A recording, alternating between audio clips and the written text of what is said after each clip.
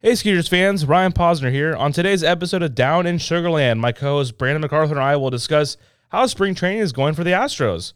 We'll also share some of our great memories with the late legend Pedro Gomez, and later we interview the 7-time Cy Young Award winner Roger Clemens. Then we wrap it up with our first ever segment of Toasty Takes. Hit the music, Troy.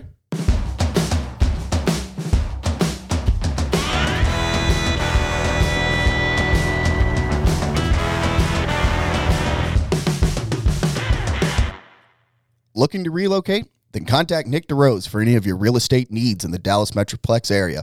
For more information, give them a call at 469-283-8360. DeRose Dallas Realty. Cowboy by nature, agent by trade. All right, fellas. So podcast number 1 out of the way. We are in the podcast sphere. Really appreciate everyone that listened to episode number 1. The first one getting out of the way, we were all nervous to hear how it sounded. I think it all went well. We even had some listeners, Brandon, reach out to us with some comments, which made me feel good to know that they're listening all the way through it. And they were mostly commenting on what they kind of wanted to see maybe out of this new rivalry we have with Round Rock. And what did you see from them? Yeah, I threw it out to the listeners to name the trophy that could go between us and the Express. And a couple that I really liked. One was the Silver Star. I think that's very iconic, very Texas.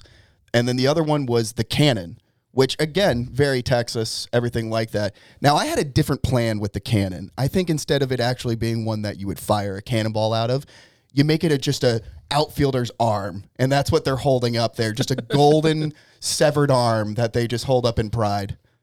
I love that idea, and I think that's out of the box, very minor league. I mean, that falls in line. And, yeah, I mean, there's all different kind of ways you can take this rivalry. Yeah, there's 3 Texas teams, so we could do the El Paso, Round Rock, Skeeters rivalry, or, just keep it right here. You got the Rangers and Astros affiliates. We can keep it right here. But thanks again to everyone that listened and commented. And, hopefully after this episode as well, let us know what you think. And we'll try to shout you guys out while we listen. And, the Astros, they are continuing spring training right now. It's about, I guess you could kind of call it a little past the midway point as we head into this week. And, Brandon, who were some of the guys, I know you've really been watching them pretty closely here over the last week or so. Who were some guys that are standing out to you?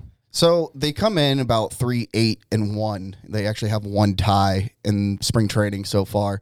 There's been a lot of questions of who will be the leadoff hitter, and you've been seeing them throw out a variety of guys, including Altuve, Correa, Straw as well. But some people that have been standing out is a lot of these guys that are fringe guys. When I mean by fringe, who's going to take that 26th spot? Abraham Toro is one that jumps out at me. He's hitting .364, 2 RBIs through 6 games. He's actually battling with Robel Garcia for that final spot.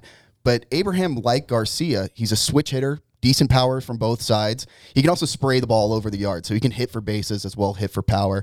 He's just really tough if you want to play the shift against him because he has that back control, everything like that.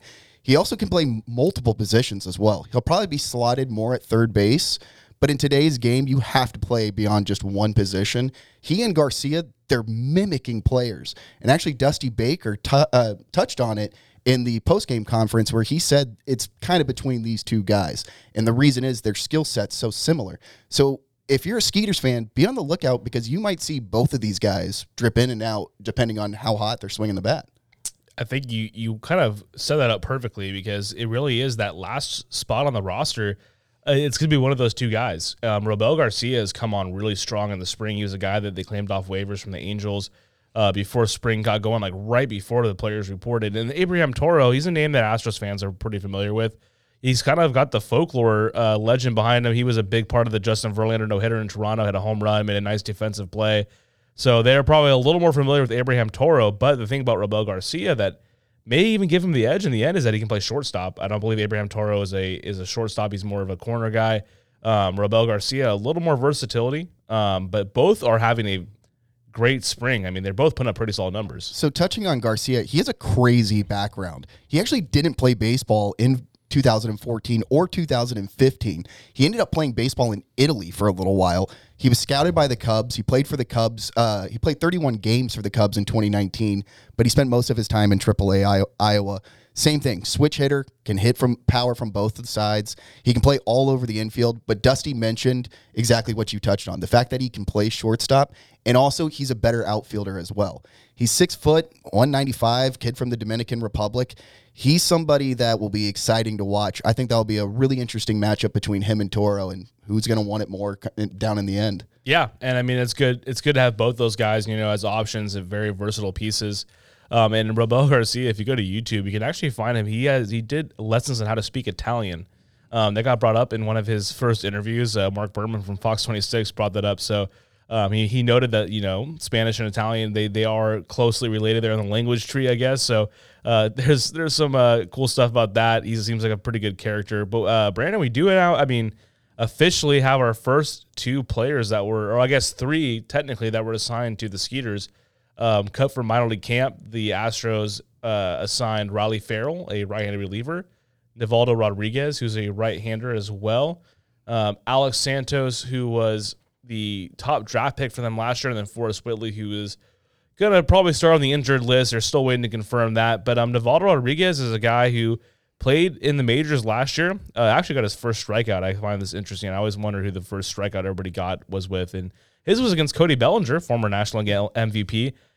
Pitched out of the bullpen, but he had been a starter, and he's one of those guys the Astros added as a late add on the 40-man roster to protect him from the Rule 5 draft.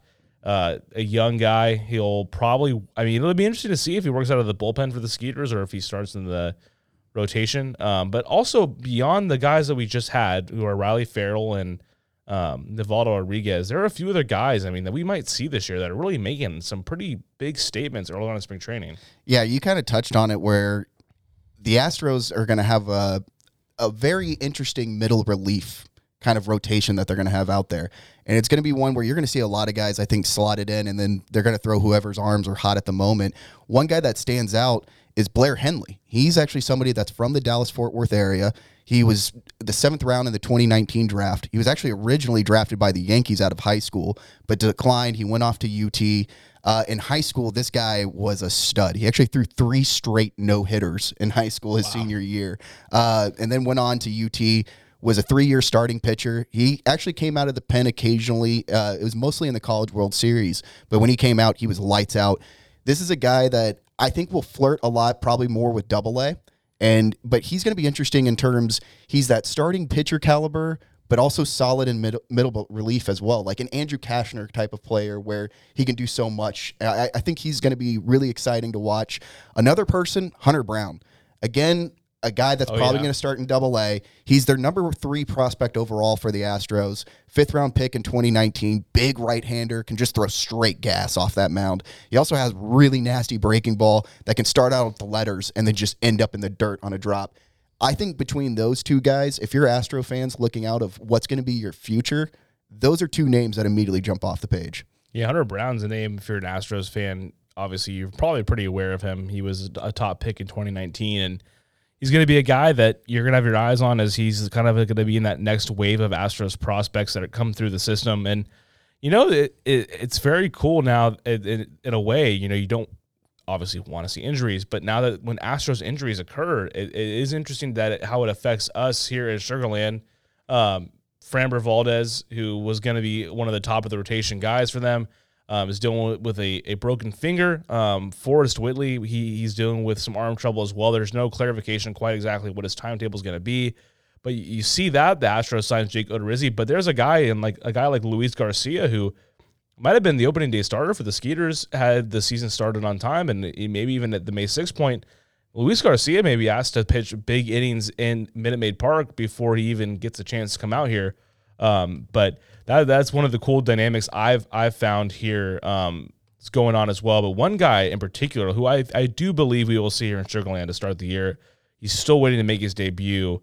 Middle infielder Alex Degatti. And I say this, you want to keep it in a nutshell. The spring training numbers, you have to take them for what they are. They're spring training. The guys do win jobs in spring training. That's a thing as well. And he's hitting 385 through his first 10 games, and he's got a couple doubles, a triple. He's driven in a few runs. He's got 5 RBIs, which is tied for the team lead so far. So Alex DeGotti, a guy who's been in the system for a while, having a nice little spring so far. So I will check you on that because I had to double check and look at his last name, and he actually prefers to pronounce it DeGotti. Ooh. So like the goat of all time. I prefer that anyway. That's great. Right? And thank you for correcting me. Pronouncing names is paramount. So DeGotti is an interesting player. He's 26 years old, kid out of from Miami, Florida. But 26, you don't necessarily think old. But in the terms of minor league, he's been in the minor leagues this entire time. Hasn't really reached MLB. So they look at that 26 years of age, and especially going into this season, they start to make that decision. Is he MLB caliber, or is he kind of a minor league lifer? And which stinks is because DeGotti is somebody that probably could be on an MLB roster if he wasn't playing on the Astros. Just ahead of him is Bregman, Correa, Altuve. A little bit harder to crack that than, say, anybody else around the league. So he gets kind of knocked being down in the minor leagues. But last year he actually played for AAA Round Rock Express. He had an incredible season. He hit 277, his second highest overall in his career. I mean, he's a career 262 hitter, on base percentage of 347. Absolute stud. Great pop in his bat, can hit for power, he can hit for bases. And my favorite thing about him that I keep reading is how fantastic his personality is. Everybody has mentioned that every locker room that he's in, all the players love him and the fans love him. He's going to be somebody when he plays here at Constellation, I think is going to be an instant recognition for the Sugarland Skeeters. Yeah, I think he'll be a fan favorite. We'll hopefully get him here on the podcast as well. A couple of the guys doing pretty well early on. Brian De La Cruz, another guy who's, as an outfielder, probably going to be out here to start the year. There's a lot of guys on that outfield. Steven Souza Jr., another person as well. Chaz McCormick. Those guys are kind of fighting for that last outfield spot. So De La Cruz right up there, 5 ribbies in the spring so far as well. And he's huge. That's the one thing about all these Astros prospects. These guys are massive. They're not really built like your typical scrawny shortstop. Instead, they all look like Aaron Judges, just humongous guys. And touching on Steven Souza Jr., he had a horrific injury early in his career. In fact, his first surgeon told him that his career was in jeopardy and that he probably will never be able to straighten his leg out. And so he saw a second opinion, and it was the same doctor that did the surgery for Cozart, and he gave him a much better timetable. And in fact, Souza Jr. talks about how his quote-unquote comeback from that injury, a lot of it is thanks to that doctor getting him back on. Now, he is somebody that is typically plays right field. He did for the Cubs for a while as well, but Dusty's been playing him at first base, and what a lot of people don't realize is he actually entered baseball as a shortstop, massive shortstop looking guy. Very big shortstop. In the minor leagues, he played 4 years of infield and spent a whole entire season actually playing first base. So it's not something completely new to him. He can go outfield, infield, and I think because of that dynamic and that pop in his bat, he probably will make the 26 spot roster. Yeah, I mean, he just got the name value as well. I mean, he came up with the Nationals and the Rays. I mean, he was a big-time power bat, a guy you might hit 30 home runs, and the idea that he could provide a little versatility to play some first base, especially if Yordan Alvarez, they're trying to keep him off his feet and have him only DH, that's a big spot. Also a guy, too, Jose Siri, who signed as well in the as a minor league free agent. I mean, Jose Siri is a guy who was a top 10 prospect with the Reds perennially, and now maybe just hasn't really gotten his first chance at a major league roster. We talk about power and speed. He's like a 2020 threat waiting to happen. So Siri actually spent 7 years in the Reds organization. They signed him at 17 years old. He was let go by the Reds, picked up by the Mariners, then made his way to the Dominican leagues before he finally signed with the Astros. And like you said, 25 years old, and he has a lot of tools. Big athletic body, hits for power, has incredible speed on the base paths, really reliable glove.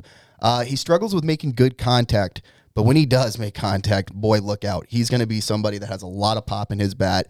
Very interesting prospect going forward. I think a lot of exciting things will come from Siri. Yeah, he's hitting 267, has a dinger and a couple RBIs, and I don't know if anyone out there follows John Boy on Twitter. He was the subject of a breakdown from John Boy, and him and Yadier Molina were going at it, which I love in spring training, having a couple little cat and mouse game between Siri, who, I mean, that's a guy who steals 40 bases usually in the minor leagues, and obviously Yadier Molina, one of the greatest catchers, if not the greatest catcher to ever do it as well. So we're going to wrap this segment up. Astros spring training talk. Again, obviously these numbers are taken for what they are, but we're excited to kind of get a better idea who might be on our roster now. When we come back, though, we are going to discuss the late Pedro Gomez and the impact he had on me and Brandon, and as really all of us here with the Skeeters. We had a special time here to interact with him in 2019, and we are going to go over that when we're back here down in Sugar Land. Ryan and Brandon back in just a moment. Baseball is back at Constellation Field, and full season ticket deposits are now available. May 20th is just around the corner, and you won't want to miss exciting baseball this summer as the Skeeters enter their first season as the AAA affiliate of the Houston Astros. For more information, visit sugarlandskeeters.com and be one of the first to reserve a seat. All right, welcome back to Down in Sugar Land, and Brandon, wanted to take some time here. A man that really made a big impact on my life and the lives of a lot of baseball fans around the world, and that was Pedro Gomez, who unfortunately passed away on Super Bowl Sunday, and a guy that I came up with a journalism background, and I had a lot of love for journalists in high school and college. Maybe when that wasn't something that a lot of high schoolers or college students were thinking about, and he was a guy I always admired. On ESPN, he just seemed to always have great relationships with players, and we got a chance to actually meet him out here in Sugar Land. But I just wanted to throw it to you before we get into that, Brandon. I mean, he's a guy that he's on that Mount Rushmore. He's the guys you think of when you think of ESPN stand-up reporting. Obviously, he was a big part of the Barry Bonds home run chase. He's one of those guys you just associate with professionalism and baseball reporting. Every time I turned on ESPN, especially for baseball segments, you waited for Pedro. He was such a big name, and we got to spend some amazing time with him. When he introduced himself to us, that was what was incredible, because of course we know who you are. We work in baseball. We grew up in the era right when he was really peaking at ESPN, and he was just so friendly. And I know, listening into all the coverage of everybody that's reached out on ESPN and Twitter, they all mentioned the same thing, his kindness. And when he came into the booth with us, he was down to play funny, weird segments. I mean, we asked him questions like, what smells better, pine tar or the fresh cut grass? And he answered the questions as if they threw it to him on SportsCenter. And every time we kept asking him, do you mind staying for 3 innings? And his response every single time was, whatever you guys need. And he genuinely meant that. He would have sat there in the booth with us the entire game if we just asked. Yeah, and to provide a little background here, Pedro Gomez reached out to me via email regarding a player named Jared Mitchell, who played for the Skeeters in 2019. Jared Mitchell, who is a legend around the LSU parts. He's one of the few players to ever win a football national championship and a baseball national championship. He also was, weirdly enough, drafted right in front of Mike Trout, and it was the 10-year anniversary of Mike Trout being drafted, and Pedro, being the great journalist reporter he was, took such a unique angle to that 10-year anniversary of Mike Trout. Like, who's the guy who got picked in front of Mike Trout, and where was he? And that was Jared Mitchell. He was with us with the Skeeters, and I was doing cartwheels. Our producer Troy and our former graphic designer Shay, they were in the control room, and I ran in there and I said, "You will not believe you just emailed me." And I get goosebumps thinking about that moment, because it was just one of the best moments of my career. And as Brandon mentioned, he came out to do the story. I believe it was like a Wednesday or a Thursday night, and I said, "Hey man, I hate to have to ask you to do this, or if you're okay with it, but can you come on the broadcast with us?" That was something that I had really wanted, and I didn't know how he would react to it. And like you said, Brandon, he reacted to it with the most kindness. He was ready to help us out wherever. And, we started to get in this discussion about minor league baseball and his son Rio, who pitched at the University of Arizona and is still within the Boston Red Sox organization. And he just had such a great perspective on what it's like to be a minor leaguer. And he talked to us on the broadcast about that. I got an email from you about 3 weeks ago, and I saw Pedro Gomez that said, "Please give me a call on my cell." And I sprung out of my seat. Even you mentioned, wow. My phone rang 18 seconds later. I couldn't believe it. I called you right away, and you mentioned, part of you realize right away that this is kind of a story that is sensitive, because Jared, has not made his way to the majors. But you also explained how your son has worked his way up from the minor leagues, and you can empathize kind of more than maybe any other reporter out there can possibly do for this subject. No question. Having a son who was drafted 2 years ago in the 2017 draft as a very low pick, by the way, 36th rounder out of the University of Arizona. But 2 years later, he has risen 4 levels within the Red Sox organization to High A. He just was promoted last week to High A, Salem, Virginia. And I look, the amount of work that goes in, the number of players that are released in front of you, in back of you, everywhere, it's such a very difficult profession to try to be a professional baseball player. So having seen it up close through my son on a day-to-day basis, basically, I can purely understand a lot of what Jared has gone through. Yeah, and just the candor he had with us, the amount of time he spent. Me and Brandon did the broadcast that night, and man, just gone way too soon. It's one of those that hits you like a pound of bricks. We'll miss him terribly. And what a great time we had with him. So the one thing that I regret so much in the booth with that is it was the pinnacle of the highlight for me when I look back on my play-by-play duties. It was calling that game with him. And the one thing that I regret so tremendously much is if you listen back to that game, the microphone that I'm on is at decimal 14,000. Like, it was just blaring through the speakers. And I remember Troy was sending me a message like, dude, your mic is so hot, like way too loud. And I was thrown off my game the entire time. I was already so nervous with him in there. And I think if you listen back to the first question I asked him, I was like, okay, we're going to play a weird, funny segment with Pedro where we ask him questions. I was like, Pedro, what's the best thing on the menu? Ice cream in a helmet, or and hot dog? And I'm trying to read the message, and he was like, well, I guess I would say ice cream since it's on there twice. And so it was just one of those things where I died laughing thinking back to it. But oh my God, man, that was a situation where it was supposed to be my best moment. And all I kept thinking was like, I think this guy thinks he's calling the game with somebody who's like won a Make-A-Wish Foundation dream to come call this with him. It was horrifyingly embarrassing for me. But man, I'll treasure that forever. I really will. Well, yeah, we had to do some gymnastics just to get you on the air that night, because our broadcast was not meant to have 3 people on the air, and you in particular, Brandon, you won't give. I'll brag for you. I mean, you pretty much engineered that night, so you made it possible. Because I was busy with Pedro, and down in the clubhouse, we had Mark Lowe, who had pitched for the Rangers for a long time, the Seattle Mariners, a name that Astros fans might actually recognize being in the division, and just like he knew him, and Mark Lowe is a middle reliever in the major leagues, and Mark Lowe knew Pedro knew Mark Lowe, and I mean, his career he was very close with Jose Canseco. He came up and he started in Sacramento and covering those A's teams, the Bash brothers, and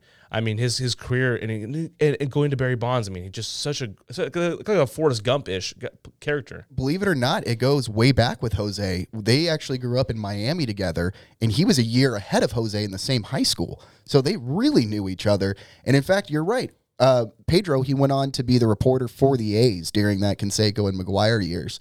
And he said being on the road with them was like following the Rolling Stones.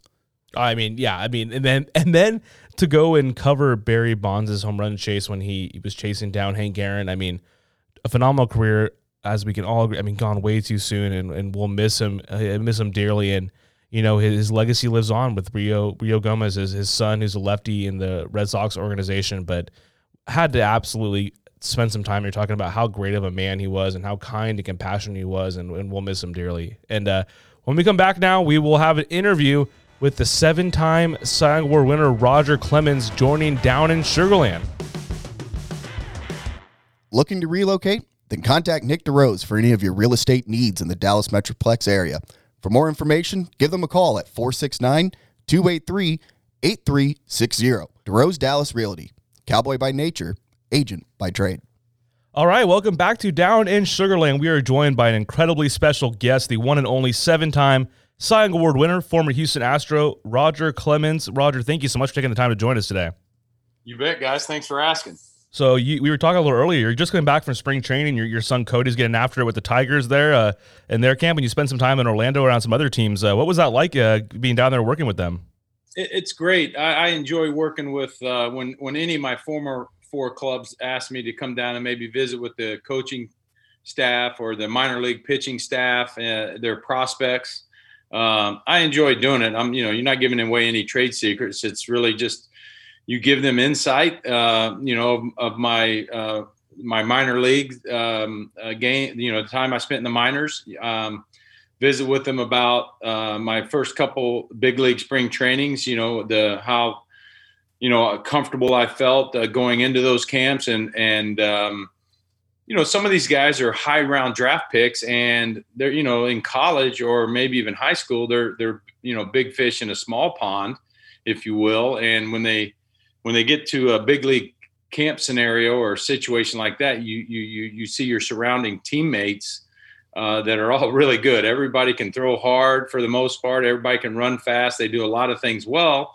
And you just have to really, bring your focus up a little bit. I tell them to bring their focus up a little bit and, trust what they're doing. I mean, it's baseball. Once you simplify everything and bring it down, it's baseball. And as far as the pitching goes, I just tell the guys to try early in spring to attack the strike zone so you're not behind in the count all the time, and trust your stuff. So it's simple stuff that everybody's heard before, but it's sometimes it's hard for it to sink into certain players. Well, that's awesome. I mean, it's amazing that you're such a good resource for them, and that's great that you'll devote the time there. And I mean, in your son Cody in particular, man, it really seems like he's knocking on the door there and getting a big league call up with the Tigers. Yeah, Cody's loving it. As you guys know, you guys seen him up close and personal, and he's right in there with AJ Hinch. He loves AJ. AJ is an open book. I mean, that was the first couple comments he said to me about AJ, as far as his door's open, and within midway through camp, which is getting real close to midway through spring training, that he'll really give him an idea of what the coaching staff and the front office expects out of those players, and what their role is going to be, and where they see them in the future if they can continue to improve and get better. I mean, one of my best lines ever is, when you win, you win, and when you lose, you learn. And that's exactly what you have to do when you're playing professional baseball.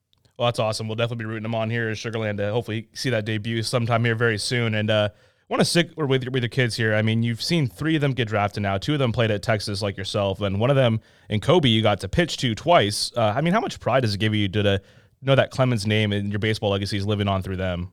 Yeah, baseball's in our blood. It's part of the family. Again, as you guys know, we probably talked over many times that we've had a chance to chat. And what's most important for me, especially with Casey and Cody playing at Texas, they played under Augie Garrido and Coach David Pierce, who's there currently at Texas, and they're great baseball men. I mean, they're great coaches, but they're better teachers of the game, and it translates to life lessons off the field. But I'm proud of them. I tell them all the time, I'm most proud that they graduated from the McCombs Business School and the Communication School. Kobe is teaching now. My oldest one is teaching. He made me I'm Poppy Rocket now. I got 4-year-old twin grandsons, and so they're already throwing the ball around, hitting it off the tee. They're watching everybody do their thing. But, baseball is a great game to teach you life lessons and ups and downs. And, it's a game of failures, like everybody says, and it's very difficult. What I appreciate about the last 10 days I was in Florida with some of the teams was when Cody came back after a few of his games, there's a few high-round picks going through their first spring training. A little odd for them because, with the COVID and everything that shut everybody down, they really didn't get to put a uniform on unless, as I thought it was fantastic. And I think it's shown with the way Cody's hitting. Cody's on a tear, knock on wood, in spring training, swinging the bat. But we had that Constellation Energy League and guys played 33 games, saw a lot of great left-handed pitching. So he really had to, hang in there. Cody throws right. He plays second base for the Tigers, throws right, bats left. But it helped both him and Casey. And now a couple of these first-round picks are struggling, and they're like, man, I don't even feel like I belong. And Cody's given them, great lessons, man, and stuff that he's learned already and how he's learned to cope.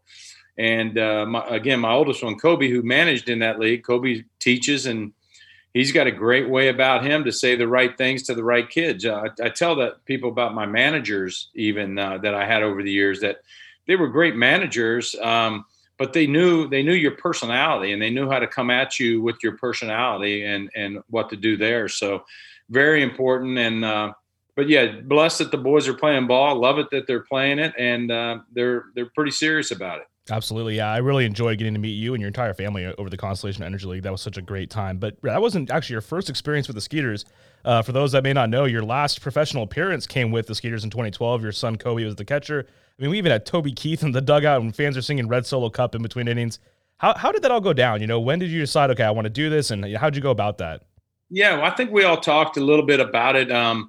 Kobe was playing there, and it came about. I wasn't really sure if my arm would agree with me doing it, but I was throwing quite a bit, and it just seemed like a fun thing to do. We were going to bring some attention to the league, to the stadium over there in Sugar Land, which is a fantastic stadium, and it's 20 minutes from the house, and so it just worked out great. But if I was going to do it, I definitely wanted Kobe to catch. Kobe was playing some first and third and catching, and any of my last pitches that I might ever throw in a competitive game, I wanted Kobe back there to catch that. And but yeah, it was similar to probably my last time coming out of retirement. I thought I was retired again, and the guys here in Houston asked me to come out of retirement, and we got after it for 3 years here in my advanced age. I mean, it was really special. I mean, I was able to keep my legs and my arm underneath me a little bit and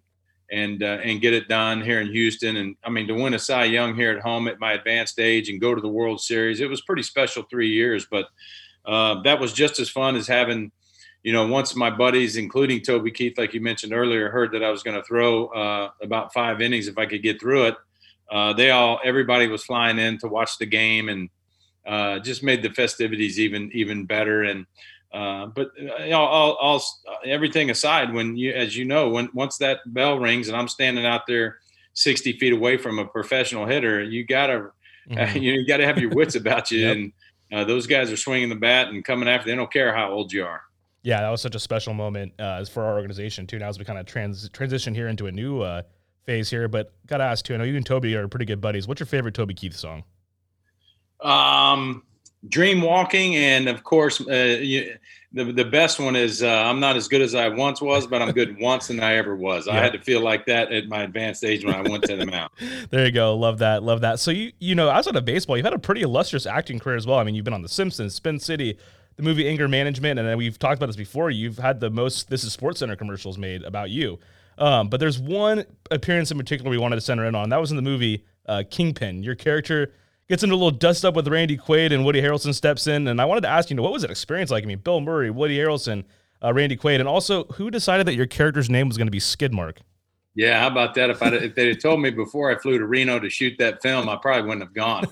But no, it's pretty cool. Peter and Bobby Fairley, the Fairley brothers, they're hilarious. They obviously write some really funny skits and scenes and movies, and they're great. And they're in the New England area, and they always try and get an athlete or two to get in there. And actually what happened was I was supposed to be in Dumb and Dumber. I was going to be Seabass. Oh, wow.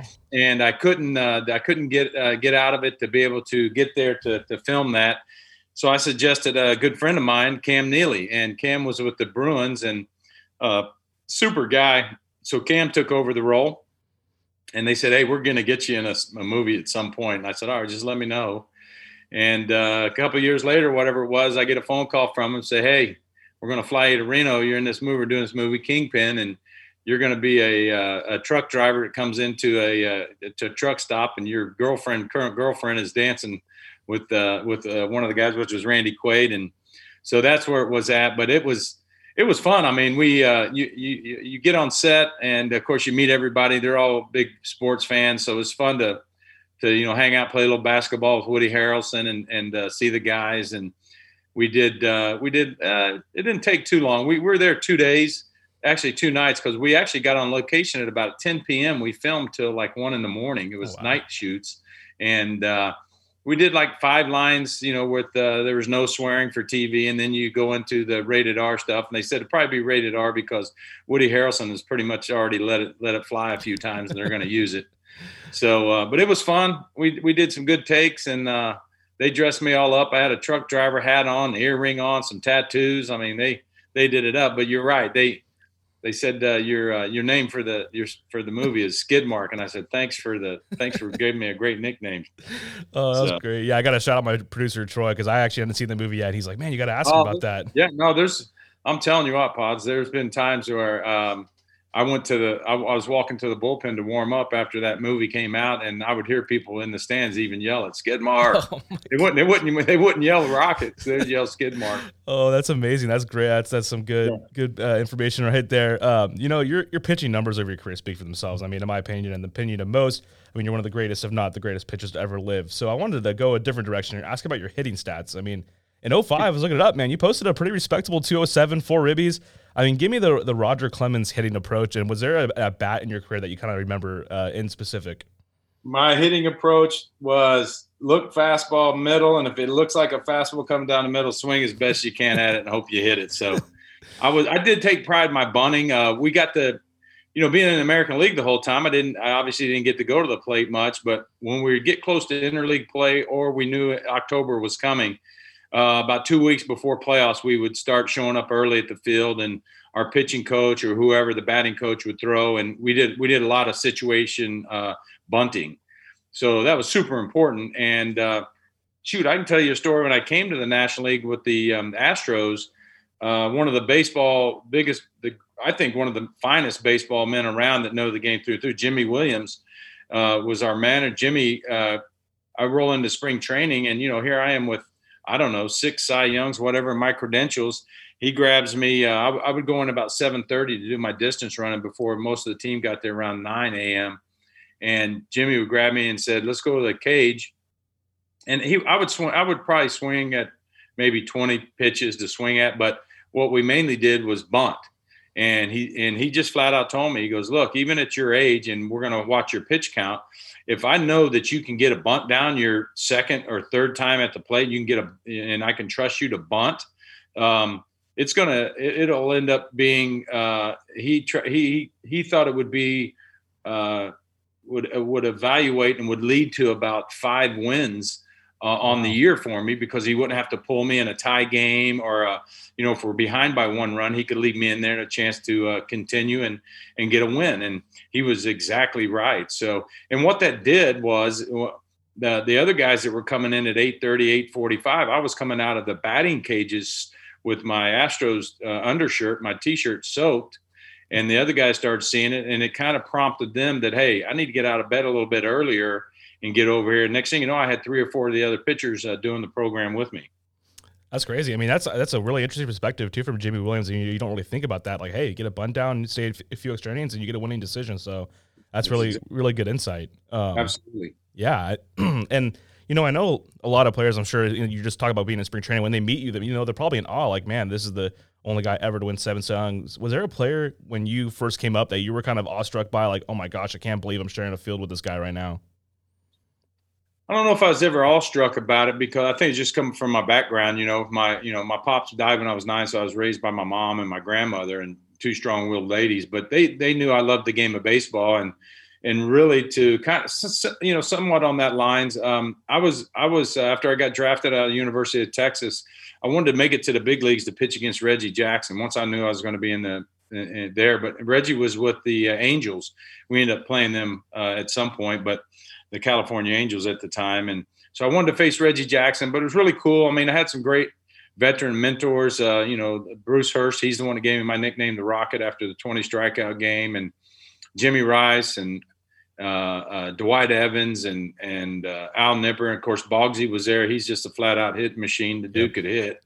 And just some great veteran guys that Marty Barrett. I mean, these guys were, Richie Gedman, my catcher, was awesome. I mean, we worked so well together. It was just on and on. Some great teams and great teammates I've had over the years, but not anybody. I think it was really cool when I first met Ted Williams, of course, and Yaz. I got to play 9 holes of golf with Mickey Mantle in Dallas, so that was a treat. Golfing in the Bob Hope event for many years, and I got to play with Yogi Bear I mean, there's a guy that's got 13 championship rings. I mean, come on. Yeah. Oh my goodness. Those guys. And then probably the coolest experience for me. I mean, I obviously watched Nolan Ryan, being here from Houston and Texas, the area, I got to watch Nolan. Not a lot of video back then. I'd graduated high school in 80, so I was able to see Nolan pitch a few times in the Dome. But I would look at the 8x10 photos of Nolan, and then what was special for me, the Red Sox traded or picked up via trade, I think, Tom Seaver. And as anybody knows, Tom Seaver, anybody knows the game of baseball, Tom Terrific was the ultimate power pitcher. I'm a power pitcher. I'm not a power thrower. And I got to watch him pitch. I mean, I'd watch him sit out there about 88 miles an hour. I think he was over 40 years of age also. And then next thing you know, he would get second and third and be in a little trouble out there on the mound, and he would whistle a couple 92, 93 mile an hour fastballs in there to get him a crucial strikeout. So, just impressive to be able to watch that firsthand. Yeah, I mean, that's amazing. Thinking about the late Tom Seaver there, and getting to see him up close like that. It's kind of funny you mentioned you golf with Mickey Mantle. Who's got a better golf game? You or Mickey Mantle? Well, Mick was a little bit older then, and it was hot, and I thought it was. I went up there for two reasons. I had a giant photo blow up of my pitching coach. He was on the mound. Mickey Mantle hit the longest home run in Yankee Stadium. It was about 507 feet, something like that. Almost left the only ball to leave the stadium. It hit the right center field facade at Yankee Stadium, and it was off my pitching coach at the time, which I realized. So I had somebody. I got the photo and had it blown up, and I was going there to have Mickey sign it. He knew exactly who the pitcher was and everybody. It was my pitching coach, Bill Fisher, who at the time. And still to this day holds the record for, I believe, 91 consecutive innings without walking a guy. And that's why Bill Fisher, my pitching coach, was so.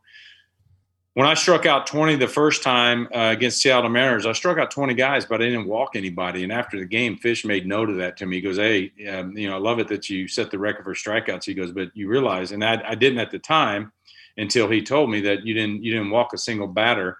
He ends up calling me 10 years later because obviously one of my pitching coach at that time, but I was in Detroit. I was with the Red Sox, and we went to Detroit, and I tied my own record at 20 strikeouts again, and I didn't walk a batter.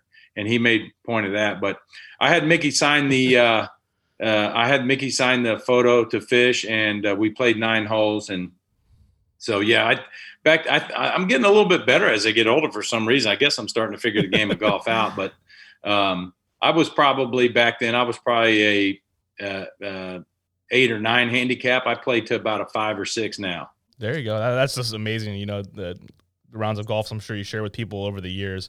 I wanted to kind of ask you here too. I mean, you say you grew up in Houston, and then you're going to Boston. I mean, it's a totally different culture up there, big media market, all that kind of stuff. Was there like a culture shock, and how did you overcome that as a young kid going from Houston to Boston?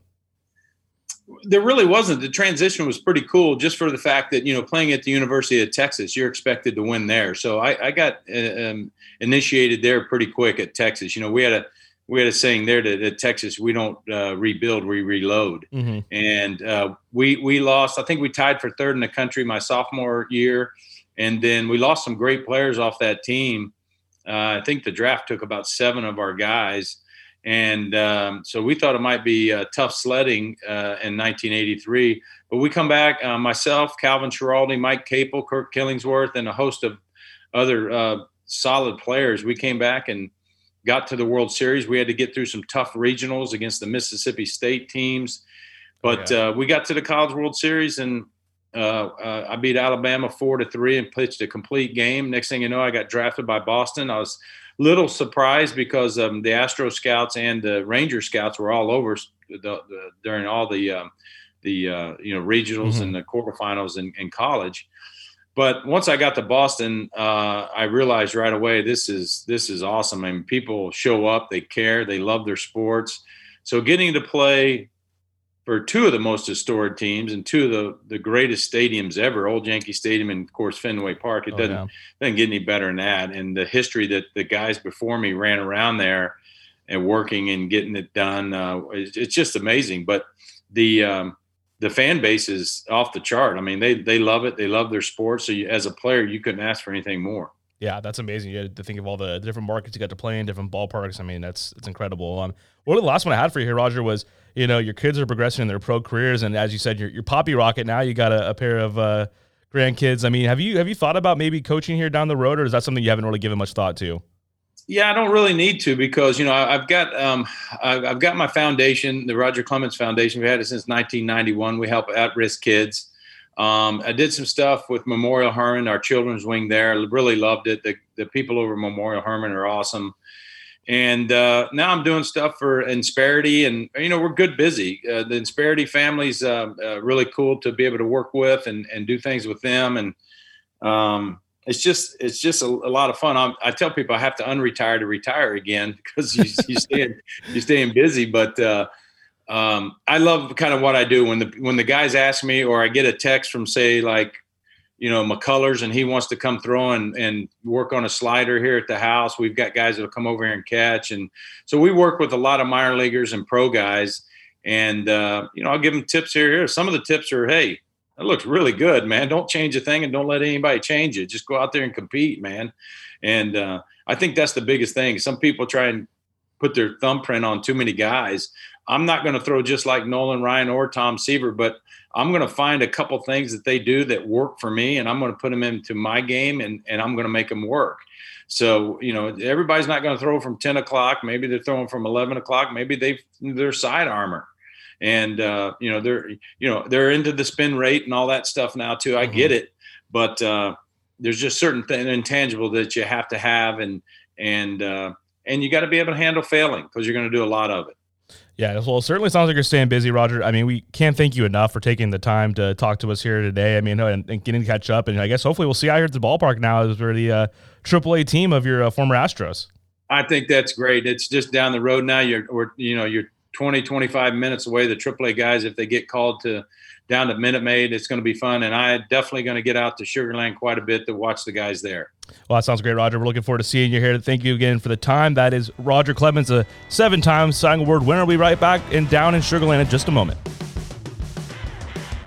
The Roger Clemens Foundation is an entity dedicated to helping children. It was established in 1992 by Roger and Debbie Clemens in order to ensure that funds raised by the foundation through golf tournaments, silent auctions, and other events will be properly distributed to the charities and organizations that they have committed to support. For more information on upcoming events and ways to donate, visit rogerclemensfoundation.org. All right, and that was a interview with Roger Clemens, the former Houston Astro, Boston Red Sox, New York Yankee, tons of great teams he played for. What a celebrated Major League Baseball career, 7 Cy Youngs, the only player to ever do so in the history of baseball. Yes, you heard of that right here.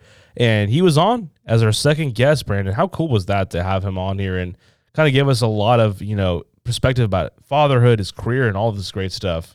I think some of my favorite stories were the non-baseball ones. Golf with Mickey Mantle and how he got him to sign a picture to kind of just troll his former coach. Incredible stuff. I can't imagine what it'd have been like to go and just play 18 with good old Mickey Mantle. I mean, I had to ask him about that because, Mickey Mantle is obviously his career numbers speak for themselves, but also outside of his numbers, I mean, he's one of these larger than life baseball icons. And I mean, if you ask a lot of baseball fans, whether they're Yankee fans or not, if you could play 9 holes with a former player, I wouldn't be shocked if Mickey Mantle was in the 20th, 30th percentile of those answers. I mean, just incredible stories all the way around, and going into his stories about being a father and also seeing his kids grow up playing the game that he loves.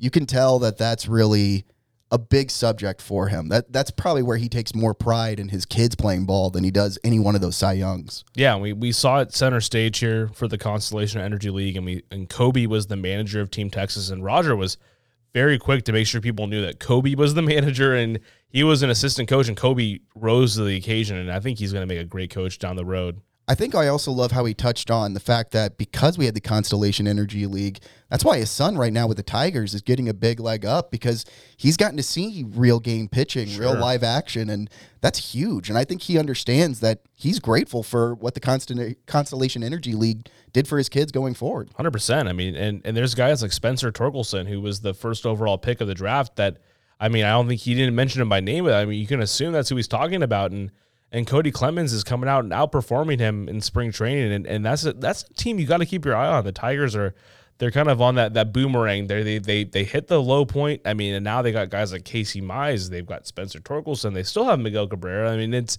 fun. It's fun for me as a baseball fan, and finding different avenues to root for. And Cody Clemens is certainly one of them. And Tigers hired a new manager that Astro fans are definitely going to know. Yes, kind of following with AJ Hinch. So you're right captain at the helm. They could be a team that's worth watching.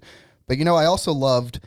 And I got to admit, man, I was insanely jealous when he just simply threw in, and it's very casual in the interview, when he was like, pause. And when he said that to you, I was like, he's got a nickname for you. I was insanely jealous. You'd think I'd be happy for you because it's like, dude, Roger Clemens just nicknamed my buddy. No, instead I was like, what's my nickname, Rocket? Oh, man. And I mean, that's growing up. My last name is Posner, and I was called Paz a lot. I don't think I've ever heard that come out of someone's mouth as cool as Roger Clemens calling me Paz. And I remember Troy, we're recording the interview, and I kind of like after the interview, I'm like, dude, you call me Paz. That was super cool. That was super cool. Yeah, we get it, bro. When Troy sent me the interview, all I sent back in the text after I listened to it, it was like, why do you call him Paz? I was like, I got insanely jealous when I heard it. I was like, but at the same time, man, that is so awesome. I think also what was more incredible, too, is the stories that Roger threw out with his movie career. Kingpin, but then the big shocker, he was supposed to be Seabass in Dumb and Dumber. That literally blew my mind. Dude, and Seabass is one of the most, iconic characters in that movie, if you think about it. I mean, it's something that everyone quotes. I mean, we all know the quote, so to go from that to Skidmark is probably not as ideal, but I don't know, Brandon, what do you think? What interesting choices he would have gotten. His movie career might have taken a whole different turn, but you're 100% right. When I think of movies that my friends and I started quoting from start to beginning, it probably started with Dumb and Dumber, and especially Seabass's line. My brother and I used to say that to each other all the time before we would start fist fighting. Well, I just found it hilarious that he's warming up in the bullpen, and he's like, nope, they're not calling me Rocket, they're calling me Skidmark. And as someone who, I guess, hasn't seen Dumb and Dumber, I didn't really understand the significance of it, but I'm glad you guys pointed that out. Are you telling me you have never seen Dumb and Dumber? Ryan Judith Posner. Are you serious? It's one of the big blind spots in my movie watching career, and he mentioned, I know it's Jim Carrey, Jeff Daniels, but have I sat down and watched the whole movie? No. And thankfully I didn't, because he wasn't even in it. So there you go. Yeah, but it's the concept of it. That's an iconic movie that, you sit down with your parents. It's generational that you're going to watch that movie, and it forever holds up. I don't understand how did you not have basic cable as a kid? Did you not watch through things? It kind of just sounds like Kingpin's a better movie overall. I mean, over the Dumb and Dumber. Is that weird of me to say? I think that's a very toasty take. All right, we are going to wrap up this episode with some toasty takes. Troy Young is going to fire off some topics to me and Brandon MacArthur, and we're going to give our hot takes. Troy, what's take number one? All right, so this is some toasty takes here. Let's say your alarm is at 8 o'clock in the morning, and you wake up at 7:59. Do you love it or do you hate it? Ryan? Oh, man, I hate that. You set your alarm. There seems to be a few things in life you truly have a control over, and that is when you wake up in the morning. And to know that you woke up a minute before and you're like, there's no requiem. You can't go back to sleep. You are getting up. Your day started off involuntarily, and that for me, that's a huge bummer. I hate it. I hate it so much. I love it. How often do you get to beat time? I'm sure anyone who enjoys waking up to their alarm also likes to hit the snooze button. You're letting time own you. When you naturally wake up, you earn a small victory. It turns the rest of the day into a dub. Love it. Get it out of here. I'm done with it. All right, that was some toasty takes. All right, we're going to take it a little bit different. We're going to go with Best Adam Sandler Movie, Brandon. Easy answer, Big Daddy. It's a complete movie. You laugh, you cry, you feel. It's a great comedy. A great comedy movie typically plays to a specific sense of humor, specific audience. But this movie, it actually reaches all demographics and has multiple aspects to it. Big Daddy does a fantastic job hitting all those qualities. I'd even argue this movie allowed us to take Adam Sandler seriously as an actor. Get it out of here. I'm done with it. I mean, for me, it's no doubt. It's Mr. Deeds. I mean, to start off, as a middle schooler or high schooler getting indoctrinated to Space Oddity by David Bowie via them singing in the airplane, love that. That was a great start to it. I'm not going to lie, I didn't know who John McEnroe was before that movie, but then all of a sudden I'm like, oh, John McEnroe, and that was a rabbit hole in itself. And quite possibly one of the better movies, or the better movie characters in any Adam Sandler movie. That's crazy, guys. Steve Buscemi and his weird pizza combinations. It had everything for me. Winona Ryder also in that movie, great job, and it's all around just a great movie. All right, so we just had the interview with Roger Clemens, and he played with the Red Sox, Blue Jays, Yankees, and Astros. When you close your eyes, what do you see as Roger Clemens as, Ryan? All right, don't get mad at me, Astros fans, but when I close my eyes, I see Roger Clemens as a Yankee. I mean, that's where he won his 2 World Series, and you can't escape it. New York is the empire media market, and thinking of 9/11 when he's out there pitching for that team as well, and just the iconic images of Derek Jeter and Roger Clemens. I mean, it would have been a shame if Roger Clemens, in my opinion, the best pitcher of our generation, had never gotten a chance to pitch for the Yankees, one of the most historical franchises. So that's for me. Yankees is a no doubt answer for me. I know this isn't a popular idea, but I think of him as a Blue Jay. Follow me down this rabbit hole. In his 2 years in 97 and 98, he was 41 and 13, 2.33 ERA, 14 complete games. He won 20 games both the seasons that he was there, including back-to-back All-Stars. You have to think, what hindered him? The rest of the team.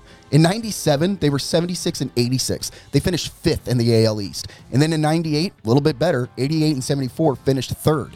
So what kept Roger from being even more great in Toronto was the rest of the team. When I think about Roger, I think about those years he was snubbed as a Blue Jay. Get it out of here. I'm done with it. Man, I was wondering where you're going with that at first. But man, Roger, I almost forget he plays with the Blue Jays. Yeah. That is a take. No doubt. That is going to be a wrap for Toasty Takes. Thank you to Roger Clemens for being our guest on this episode. Next week, we have Jeff Blum, the Astros TV color commentator. For my producer, Troy Young, and my co-host, Brandon MacArthur, don't forget to subscribe, rate, and review. You've been listening to Down in Sugarland.